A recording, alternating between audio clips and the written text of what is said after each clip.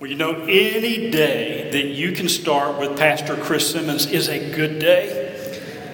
Many of you have served over the years down at Cornerstone, but we know COVID took the wind out of our sails in a number of areas, and one of them happens to be in terms of our service outside the walls of this church. This is a great opportunity to re-engage, and he mentioned Thanksgiving serve. I'm down there every Thanksgiving. It is a part of my tradition now. I hope I'll see some of you down there, but you can serve down there each and every day of the week, as well as with our other ministry partners. Well, this past Sunday, our pastor began a new series, More Than We Can Imagine. And last week, we talked about the people who came together with a conviction and a faith that God was calling them to plant a church in the Park Cities. 84 years. Last Sunday of this month, we'll be celebrating 84 years as a church family. I like to think about those people. Like to think about the prayers that they were praying and the passion that they brought to it. They couldn't help but talk about it. There's a story in our church history about how they were talking about it, and Dr. George Truett happened to come by. And he asked them what they were talking about, and they told him, and he said, well, there ought to be a church in the Park Cities. And this group that loved Jesus, and they trusted one another with a missionary's heart and zeal, said, we could do this. And without any other supports, they came together. And in October 1939, this church was planted. But let me ask you, could they have ever imagined? Could they have ever imagined this church in this day at this time? A church that in 84 years was a church that was a beacon and a lighthouse in this city, leading in Baptist causes all across our nation. A church that was investing in ministries across our state and across our world. And not just in this day, all across the decades. Could they have ever imagined? A few months ago, Pastor Jeff made a statement, and it's one that I've kind of held. And it harkens back to what Dr. Truett said. Well, there ought to be a church in the Park Cities. And Jeff stood here and he said, we believe now more than ever before that there still ought to be a church in this place, right here, right now, in our day, and for years to come. Is that an amen? That's an amen. And so all across this series, we're going to be looking at kind of the initial strands of DNA that are still with us in this church. We're looking at 5 distinctives. And so last week, the pastor led us through how Christ centers us. Today we're looking at how Scripture guides us, and you can't walk in this sanctuary and not know that over the generations that Scripture has guided us. It screams from the facility. As you drive by, you see Scripture on our steeple. You walk in the sanctuary, it's emblazoned across the beams of this room. Cultural engagement propels us. Serving defines us. You're hearing from our ministry partners each and every week, and this isn't all of them. We have many ministry partners. Serving defines us. And then on the last Sunday of this month, we're going to gather in here at 10 a.m. All of our services, chapel, sanctuary, great hall, Spanish language.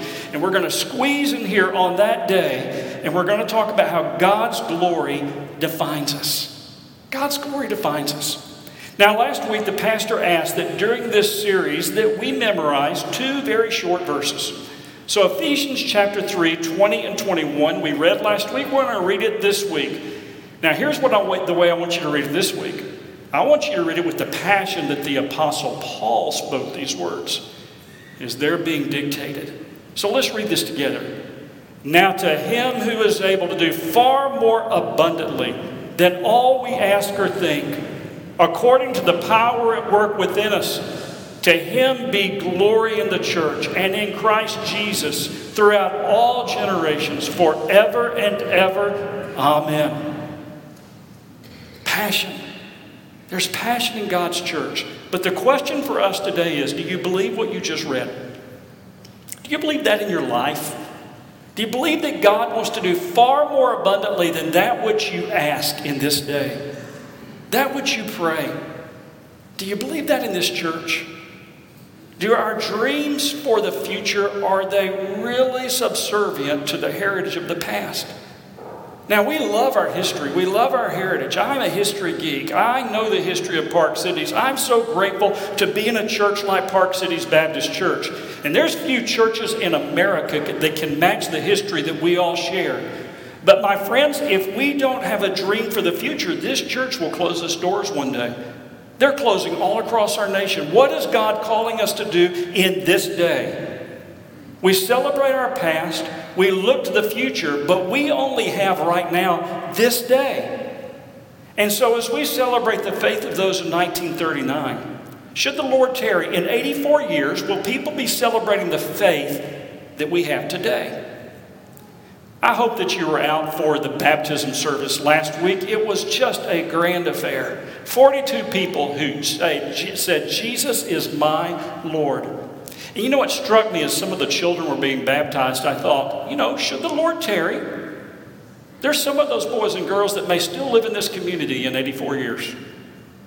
There's some of those boys and girls that made their profession of faith through the ministries of this church that can give testimony to what we were about this day. Now, in 84 years, they're not going to remember any of our names. But may they know the faith that we bring to Park Cities and our future in these days. So these are must-attend Sundays. Be here all across this series. And if you have to miss, go to the website, watch it later on, and ask yourself the questions that we're going to be asking across this season. Now, one of the things that we're giving you today as a tool is your bulletin. Open your bulletin up, and you're going to see there's a tear out. There's a question at the top, and each week you're going to find another tear out with a different question. Today, as we talk about how Scripture guides us, we're asking ourselves, how will you focus on Scripture reading? That's a great question. How will I focus on Scripture reading? Now, you're noticing there's some blank spaces there. Take some notes. See what the Lord is saying to you in this day. Keep this in your Bible. And at the end of the series, pull them out, look at them collectively, and see how is God responding in your heart and your life to the needs and challenges of this day. So be with us each and every week. Well, last week, Pastor Jeff, he began how Christ centers us, and we looked at Acts chapter 2. And if you remember in Acts chapter 2, you have the birth of the new church, the birth of the church that we celebrate today. And so when Jesus had ascended to the Father 10 days prior, he had said, I want you to wait, and then I want you to be my witnesses. So for 10 days they had waited. They had prayed. 120 gathered in this room. And on Pentecost day, 50 days past the Passover, the Holy Spirit came that morning. And he came in power. You remember the story? There were flames of fire upon them. And it was in them. And they went out the doors. And by day's end, 120 had multiplied to 3,000 people. And they were baptized. We were celebrating 42. 3,000. That are professing that Jesus is their Lord. Now, if you've been walking through the dwell readings with us, you know that we're reading through the book of Acts. And in the book of Acts, you'll see in Acts 2, 3, 4, 5, and 6 that the church continues to multiply. In Acts chapter 4, verse 3, it says there's 5,000 men within the church. That means a church of well over 10,000. You get to Acts chapter 5, verse 38, and you see what they're doing. It says day by day they're proclaiming the good news of the Lord Jesus Christ. Where? They go house to house. And in Acts 5:14 it says, and more than ever believers were added to this church. Then you come to Acts chapter 6. Now across these chapters there's been pressure from without the church. What they're doing is being noticed. But in Acts chapter 6 there's a pressure within the church. There's a disagreement. They were a Baptist church. And so there's a problem that has come up to the church, has come to the apostles, and it had to do with how they were serving the needs within the body. They had grown so rapidly they weren't able to keep up. And the needs of the Grecian widows were being ignored. At least they were felt to be ignored. And so they prayed and they came and they felt called to bring 7 leaders into the church as deacons. And what was their role? It was to serve. And the church approved. And in verse 7 it says, and the word of God continued to increase, and the number of disciples multiplied. So what happened? They came together in prayer. They sought the Lord as we're seeking to do in these days. And what happened? The church continues to multiply. This movement just keeps going and going. Multiplied greatly in Jerusalem, and a great many of the priests became obedient to the faith. Next verse in verse 8. The first one that was mentioned as a new deacon was Stephen. And it says here, Stephen was full of grace and power and was doing great wonders and signs. Now, what we need to understand is this was not done in a vacuum. The leaders in Jerusalem, the Jewish leaders, knew what was going on, and they were watching it. They weren't happy. They had brought the apostles in. It hadn't worked. And they're looking at what's happened, and you see that all of a sudden a bullseye comes on this young man, Stephen. You know, they had thought with the death of Jesus, that which they had orchestrated as the Sanhedrin, that this foolishness was going to be over. And what they're finding is that that relatively small group of disciples that was following him, they're now in the tens of thousands. And they're growing rapidly. And not only that, their followers have far more zeal now than they ever did when he was alive. And so what they do is they bring charges against Stephen. And the charges had to do with blasphemy regarding the temple, that which was central to their lives. And they call for Stephen to be brought before the Sanhedrin. Chapter 6, verse 15, it says, and they gazed at him. That was a gaze meant to intimidate, meant to put him in his place. But that verse continues and it says, and all who sat in the council saw his face like the face of an angel. If you have your Bibles, turn with me to Acts chapter 7. We're going to see what happens next in this story. Now, in the midst of this trial, what we're going to see is that God was with Stephen. That this new believer was empowered by the Spirit, and the Spirit of God does something within him. It activates the scriptures of God that are within him. Stephen knew the Word of God. And it's the Word of God by which he makes his defense. So if you take notes, the first point is this. Scripture speaks anywhere. Scripture speaks anywhere. Look with me, verse 1. Then the high priest asked him, are these charges true? To this he replied, brothers and fathers, listen to me. The God of glory appeared to our father Abraham while he was still in Mesopotamia, before he lived in Haran. Leave your country and your people, God said, and you shall go to the land I will show you. Now, I wish we had time to walk all the way through this chapter. We don't. But Stephen bases his defense on how God speaks to his people outside of the temple and outside of Jerusalem. And he begins with Father Abraham. And he says that Father Abraham was in Mesopotamia. Where's that? It would be modern-day Syria. And yet God spoke to him. And what he does is he walks through the early patriarchs. He talks about Joseph in Egypt. He heard from God. He spoke to Moses from a burning bush in Midian. Well, where is Midian? Modern-day Saudi Arabia. You see that he speaks to the whole nation when they're in the Sinai, and he gives them the law. God is speaking all across the ages to his people. And it's not in Jerusalem. You get to verse 49 and he quotes from the prophet Isaiah. Heaven is my throne and the earth is my footstool. What kind of house will you build for me, says the Lord? Or where will be my resting place? Has not my hand made all these things? And so what you see in Stephen's defense is, in 53 verses, by my count, he is quoting Scripture 12 different times. 12 different times. God brings that which is within him, empowers it, activates it, and he speaks it. He's seeking to show that God will speak his word as he wills, any place. Now, the problem for the Jewish leaders was that they had put God in a box. They had put God in a box. We do that. This was a box of their own making. They believed that God could only speak by their traditions. That God could only speak in certain ways, in certain places, to certain people. And now, don't miss the fact of who he's speaking to. There are lots of Pharisees on that Sanhedrin, and the Pharisees know the Word of God. They have it memorized. You try memorizing the book of Numbers. They know the book of Numbers. But what is apparent here is, although they knew the Word, they did not know what the Word was saying to them. You know, Pastor Jeff is doing something I'd really recommend to you. It's during our Wednesday Grow series, and he's downstairs in our fellowship hall at 6:30, and he has the pastor's roundtable as an opportunity for you to come to take dwell passages and to learn how to faithfully read the Word of God. In other words, to read it in context and faithfully interpret it. And for the people that Stephen is speaking to, they are not doing this. They have the Word of God, but it's in their own box. It's in their box. What about us?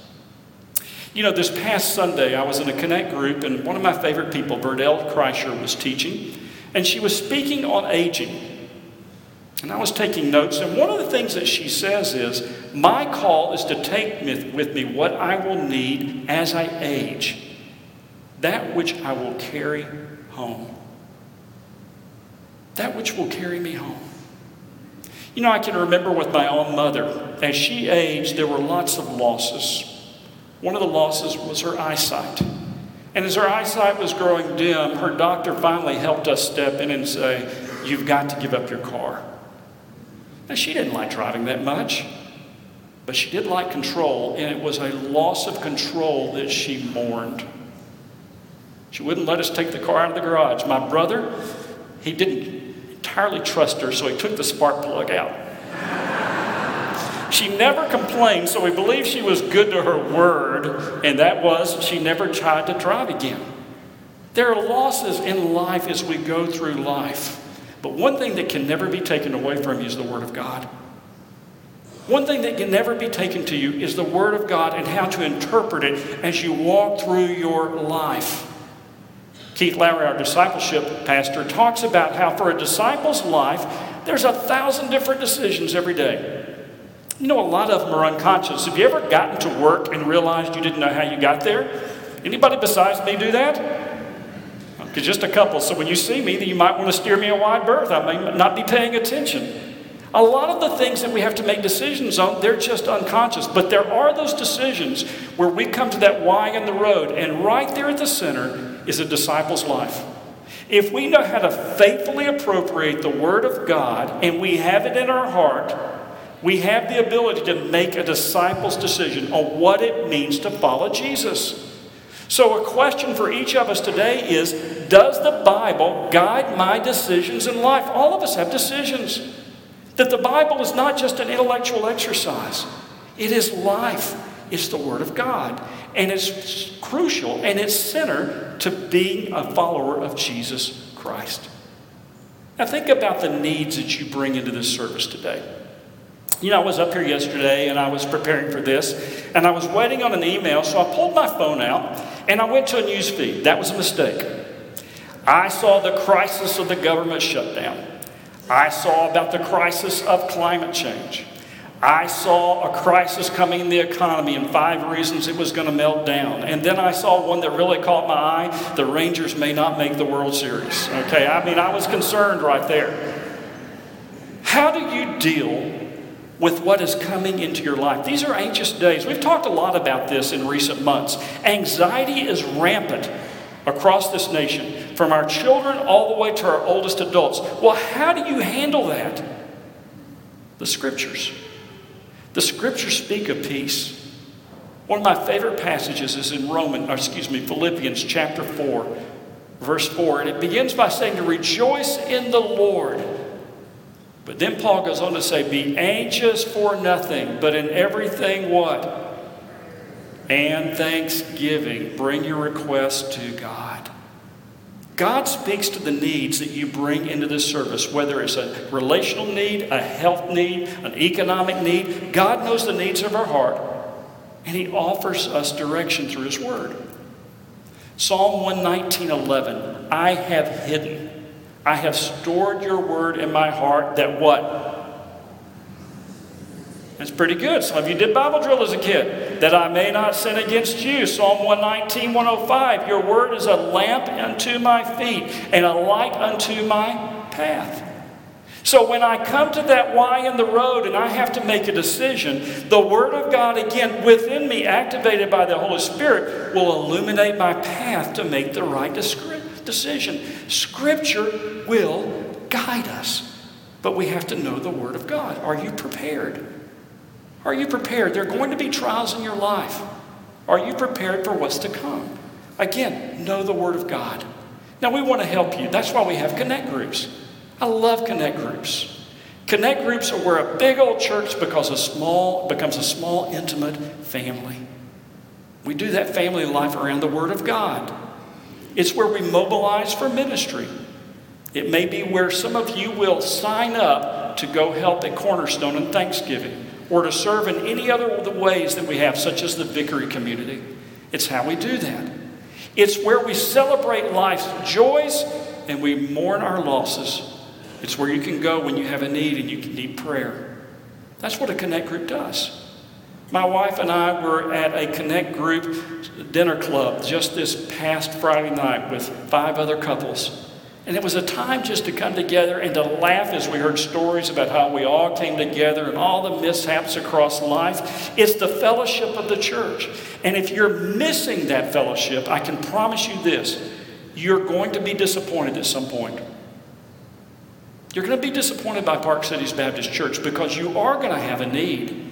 And there is no one there to help you through that need. If you're not a part of the Connect group, we want to help you. And following this service, I'll be out in the foyer with others. We'd love to be able to help you. Also, Dwell. You know, in the past year, Dwell has just become kind of core within our church. I was in a committee meeting the other night, and it was a very ticklish subject we were talking about.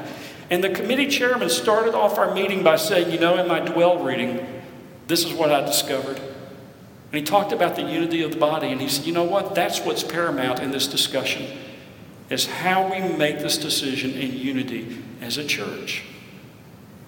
Stories are beginning to come out of our Dwell readings. I want to show you a video right now of a couple within our church and how God used the power of His Word to change their lives for eternity.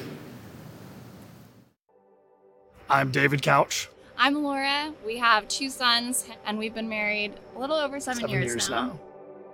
And we've been at the church for about 2 years. That's right. I met Laura probably a couple years after college, and we really hit it off on our first few dates. A topic came up of, what's your religion? What do you practice? And I assumed we're from the South. He went to TCU. He played football. He's a Christian. Everybody here is Christian, right? And he told me he's not a Christian, and that was heartbreaking. I said, I don't practice a religion. I don't believe in God. I consider myself atheist on worst days, probably agnostic at best, and was pretty anchored to that position.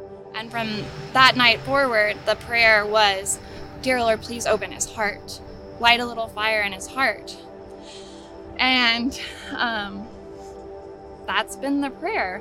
I think as our relationship went on, though, I think Laura was always praying for me and always, I think leaving breadcrumbs or putting things out there. She would send me devotionals sometimes, and point me in that direction. And again, I'd be receptive, but I wouldn't say I was buying in. I wanted her to pursue her faith. I'm okay with raising our family in that. And, I'm okay with the status quo. About 2 years ago, we had something happen in my family that brought me to my knees. World rocking, world shattering, devastating. And it was the catalyst for our faith journey. It was so galvanizing how she was in her faith, and how she turned to God and turned to Scripture. And for me, I think I could feel my heart start to open or to be less hard. And we were coming here at the time, and I wanted to get there or have an idea of getting there, but I was still kind of going through the motions, I would say, going to service. And it wasn't until I think me actively pursuing and God speaking to me more in that way, where I was able to, I guess, embrace it. Looking at Dwell, it's like, I need to go back. And so I think it's been reading the gospel and getting acquainted with the gospel. I think it was probably been less than a year. And I asked Lawrence, what is I actually don't even know what is the gospel. All of a sudden one day I was like, I believe. And it was just such a crazy moment for me, because I think if I look back 5 years ago, I guess never saw myself. And being in the scripture every day is us actively choosing God and to pursue that relationship. Feels like the answer to a prayer I said 8 years ago and have continued to say every day. And it's transformed us. Today we're being baptized. It's awesome, to make a public profession of our faith. I think it's end of one chapter, it feels like, for us, and obviously the beginning of a much bigger one, where I wouldn't be here without God speaking to me and my wife. And I'm just so grateful that I've had that in my life and the opportunity to be where I am today. God speaks through his word. Join us and dwell. Be a part of what God's doing. Now you can go to our website, and if you look under dwell, you're going to find resources. And one of the new resources is a new journal, and they're going to be out in the foyer this morning if you haven't received one. And it's just something you can use as you read through your passages, and you can ask the questions, God, what are you saying? What do you want me to do? What do you want me to do? Activate the Word of God in your heart and in your life. Now, secondly, Scripture speaks to anyone. So if you're taking notes, Scripture speaks to anyone.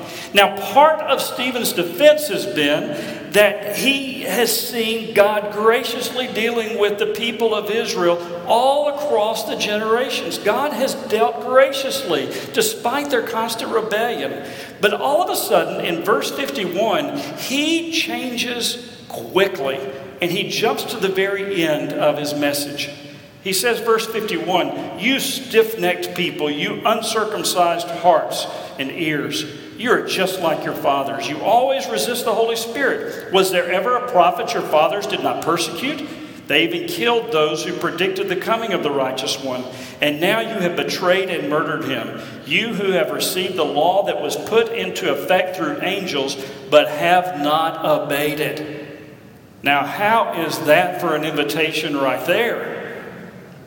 Rebecca earlier in the service talked about Scripture being sweet as honey, like drops of honey dropping from a honeycomb. And you saw in that video that David came to Christ as a result of his sweet wife's testimony, her prayers, but it was the Word of God that brought conviction upon his life. And that's one side of conviction. But there's another side. In Hebrews chapter 4, verse 12, it says this, for the word of God is living and active, sharper than any two-edged sword, piercing into the division of soul and spirit, of joints and marrow, and discerning the thoughts and intentions of the heart. And the other side of the coin on conviction is we don't have to respond to it. Spirit-led conviction. And what Stephen says brings conviction into the people's hearts. And what we see is their reaction. Now, I'll tell you, a preacher can always tell if he has the room. I was preaching here one time last year, and I noticed someone right over here, and you may be here today, so you may be convicted by this, but I noticed that they did this big yawn, and their arm goes back, and they looked at their watch. Well, it was only 2 minutes into the sermon. It was a little deflating right there. He read the room. He knew that he wasn't going to be able to finish, and he jumps to what he wanted to get to, and that is they are being called to repent. And he's nailed it. He says, you are hard-hearted. You are stiff-necked. And they're not responding to the Word of God, because to do so would mean they were complicit in the death of Jesus. In John chapter 5, Jesus is dealing with the same issue. He is under questions because he healed on the Sabbath. And he looks at these people and says, you search the Scriptures because you think that in them you have eternal life. And it is they that bear witness about me. Yet you refuse to come to me that you may have life. We read Scripture for the purpose of seeing Jesus. From Genesis through Revelation, the ultimate purpose of Scripture is to point to Jesus. He's the lens by which we interpret Scripture. And so you see in Acts chapter 7, when he comes down on them, it's because they're not responding to what God says. And my friends, it's possible to be in the church. It's possible to know the Word of God, and it is very possible to not obey it, to not follow the Word of God. And that's why we're saying all of us need to be in Scripture, and we need to be asking these questions. What are you saying to me, and what am I going to do? What am I going to do? Be the wise man that builds your life upon the rock. And the rock is the Lord Jesus Christ. And we ground our lives in the Scriptures, those words. And again, when needs come up, the Spirit within us activates them. Let me ask you a question as we get ready to close. What sets your worldview in these days? What's determining how you respond to all the changes that we're witnessing in our nation and our culture? You know, if your source of information is media, you're going to be disappointed. You know, you go into a restaurant, everybody's on their phone. They're watching their news feeds. If they're of a certain age, they're on TikTok. They're looking at what the influencers are saying. For some of you, your cultural opinions may shift like a politician's. A politician might have a strong conviction, and the polls show that that conviction is not going to re-elect them. We need to look at what never changes, what never shifts, what is the solid rock. And the reason that people are so anxious is everything is shifting in these days. And the Word of God speaks truth into all of these issues. Now, one would be the questions regarding the LGBTQ community. And it is being cast as either you affirm us or you hate us. That's how the conversation is being framed. And for a Christian, our response is neither. We cannot affirm and we cannot hate. Well, why? Because of the Word of God. And so we see in God's Word what it means to live a life as a faithful disciple and how to interpret that which is coming into our lives according to what God is saying to us. Look with me in verse 55. In verse 55, Stephen, it says, is full of the Holy Spirit.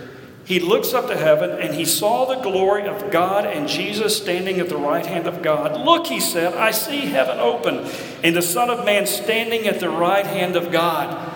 So what's happening? There's a mob mentality that now seems to be forming in the Sanhedrin. Just before that, it says that they have responded and they are enraged. They are grinding their teeth. They're gnashing their teeth. And they're coming for Stephen. And he looks up. And the next verse says, when he talks about seeing Jesus, they put their hands over their head. The question for each of us is, are we ready like Stephen? Because Stephen lost his life. You know, when he woke up that morning, did he know it was his last morning? I don't know. But we do know this, he was ready. My friends, God speaks anywhere, any place, any time. And one day he'll speak to each of us. He'll speak to each of us. Are we prepared for that conversation? If you're here today, you may have been in this church for a generation, but if you've never placed your faith and trust in Jesus, I don't care how much scripture you know, you're not prepared for the conversation. Today could be your day. If you're not part of a community that loves you and you've never come and said, I want to be a part of this church like all of those people did on the screen earlier, be a part of a community that is going to help you grow in what it means to know the Lord, to be a disciple, to be a follower of Jesus. If you're here today and you're not part of a group, we'd love to be able to help you. One of the questions that you might be writing down is, how can I be more effective in daily reading the Word of God? It changes lives. It changed the new couple that is in our church that testified this past Sunday, Jesus is my Lord. It's changing their little boys' lives as they see their parents active and engaged in the Bible and with God's people. So have you trusted Him?